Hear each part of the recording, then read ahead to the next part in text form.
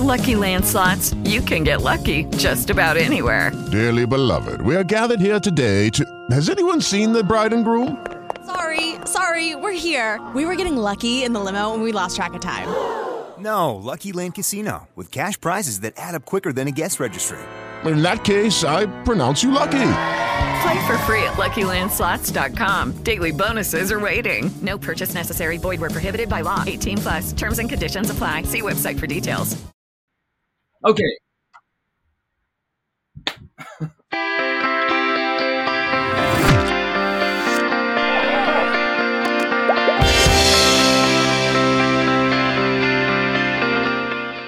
Hi, and welcome back. My name is Sheldon McLeod. This is Thinking Out Loud. This is my spot at the Saltwire Network to share thoughts and interviews and conversations and discussions. And again, very grateful for all of you who listen and pay attention and who send me emails to the positive or the negative. That's all part of this business.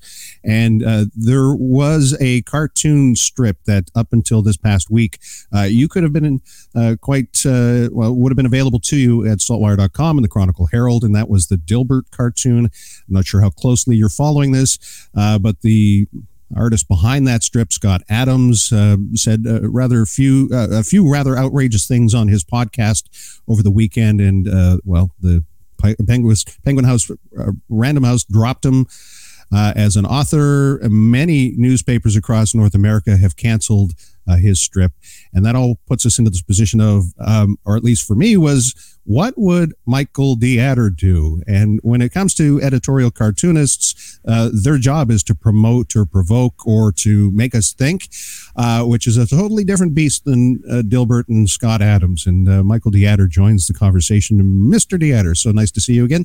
How have you been? Good. How have you been? Surviving it. And I got to say that when I saw what was happening with Scott Adams, I thought I would reach out to you and get your take. What, as this was shaking out, as people were looking at this and saying, what the hell's wrong with this fella? Why is he saying what he's saying? What went through Michael D. Adder's mind? Went through my mind was, why didn't this happen sooner? Because Scott Adams has been saying crazy stuff since pretty much Donald Trump came along in 2016. So what's the difference between freedom of speech, freedom of expression, and freedom from consequences? There's a lot of difference. Freedom of speech doesn't mean you have freedom from consequences. And I just don't know what to say about Scott Adams, because I'm not a fan of Dilbert. I'm not a fan of the guy. I think he's said tremendously appalling things forever. I'm not sure why he wasn't on anybody's radar before this. Mm-hmm. He is a total Trumper, a total anti-democratic conspiracy theorist and white supremacist. He knows how to play the game and not, I thought up until now, not get canceled, because he was on the edge, razor's edge forever, and nobody seemed to care. You know, they ran Dilbert in their newspapers and just paid him no never mind. And he seemed to be able to surf the ocean of what's appropriate, not appropriate, or at least get away with it. And I don't know why he didn't fall in the ocean before now, but anyways, he did. And he deserves it. And he's saying that this is censorship, and it's not. It's there's a vast difference between what I do and what he does. I work, even though I'm under contract, I work directly with editors in the newspaper, drawing political stuff. He does not do political stuff, or at least it very rarely does Dilbert tackle politics. And when he did, it was somewhat appalling. So the surprise for me is that he wasn't canceled like 3 years ago. Not that he got canceled now. That's where I stand. Well, and maybe that's the difference, that the work he was producing was not in the same way inflammatory as the language he was using outside of that world or environment. Yeah, I mean, you can't separate the artist from the art completely. He was putting out a product that passed mustard, but on the behind the scenes, he was clearly one of the biggest lunatic conspiracy theorists out there, and felt that white people were getting a raw deal in life, when clearly the opposite is true.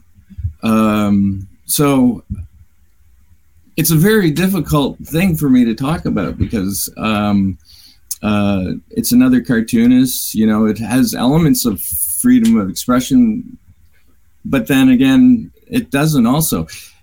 The papers he worked with were clients, and clients have every right to not run your work for whatever reason they deem appropriate. And his words were inappropriate times 50.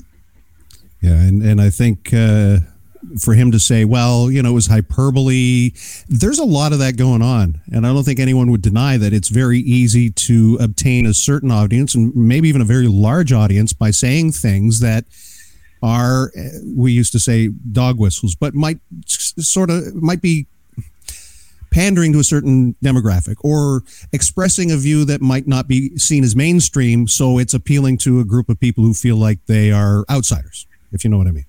Yeah, well, I think he liked,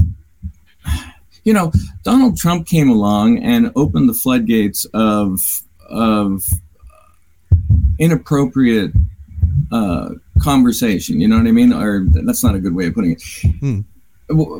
I remember when Donald Trump was coming along and he was saying what he was saying, and people said that this was just going to make racists feel empowered. The president of the United States is saying appalling things. That means I can say appalling things, and Scott Adams did. And if I'm not so sure that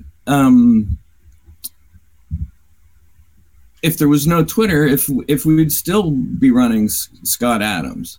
He felt empowered to say these things because other people were saying these things, and the conservative, the alt-right conservative side felt the freedom to express intolerable views.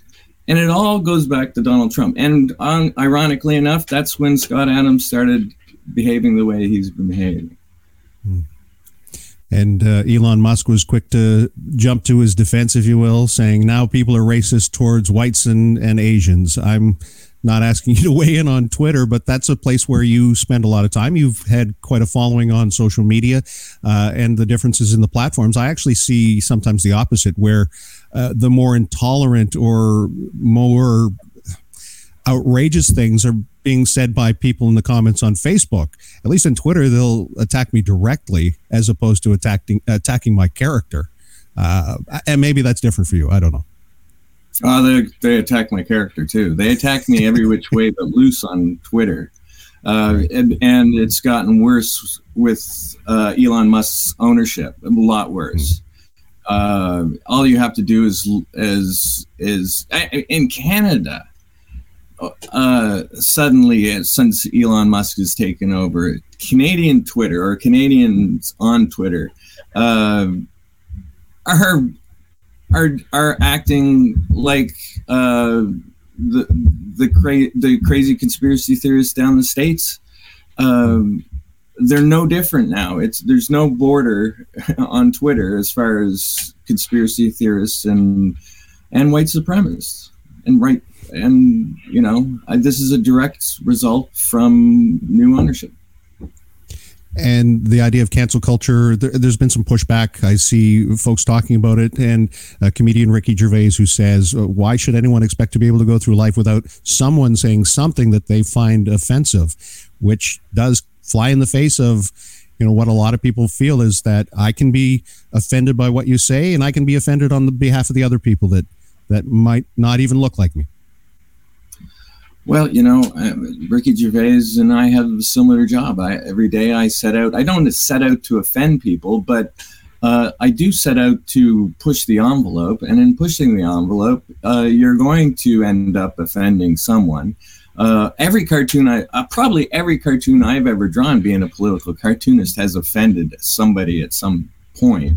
And probably even my supporters, because of my job, I've probably have offended them at least once or twice, or maybe a half dozen times in my career.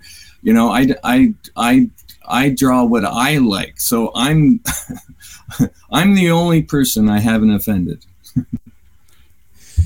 Well, Mike DeAtter, thanks for wading into this conversation. He is award-winning. He is obviously featured at Chronicle Herald, other Saltwire publications, newspapers across North America. Anything else you want to add before we wrap this up? Well, I'd like to contradict what I just said and say even I've offended myself, I think. But yeah, I think that's about it. It's a difficult subject for me, or it's a difficult subject for cartoonists because we could all find ourselves in a similar place. Now, I won't find myself in the Scott Adams place. I certainly hope not. If I did, it would be from being ignorant, not being a jerk, or at least I hope so. Have you ever really fully discussed what happened with the papers in New Brunswick when it came to that editorial cartoon about Donald Trump? Do you mean with the Irvings? Mm-hmm. No, they don't own the paper. No. They don't own the paper anymore. So, no, I know. No, nobody's ever talked to me about it, and I doubt they ever will. If I saw anybody at an event of some type, which in our industry that happens, I doubt they'd even come and talk to me, and I doubt I'd even go talk to them. It's just one of those things. Right. Well, again, thanks for the work that you do. Thanks for spending a little bit of time talking about it with me. And I understand there's that tightrope. It's a fine line. It's something that who knows who among us might end up on the other side of that at some point. Anyways, Mike DeAtter, appreciate this, man. Thank you. Thanks for having me. Sorry for the slow start. Difficult subject.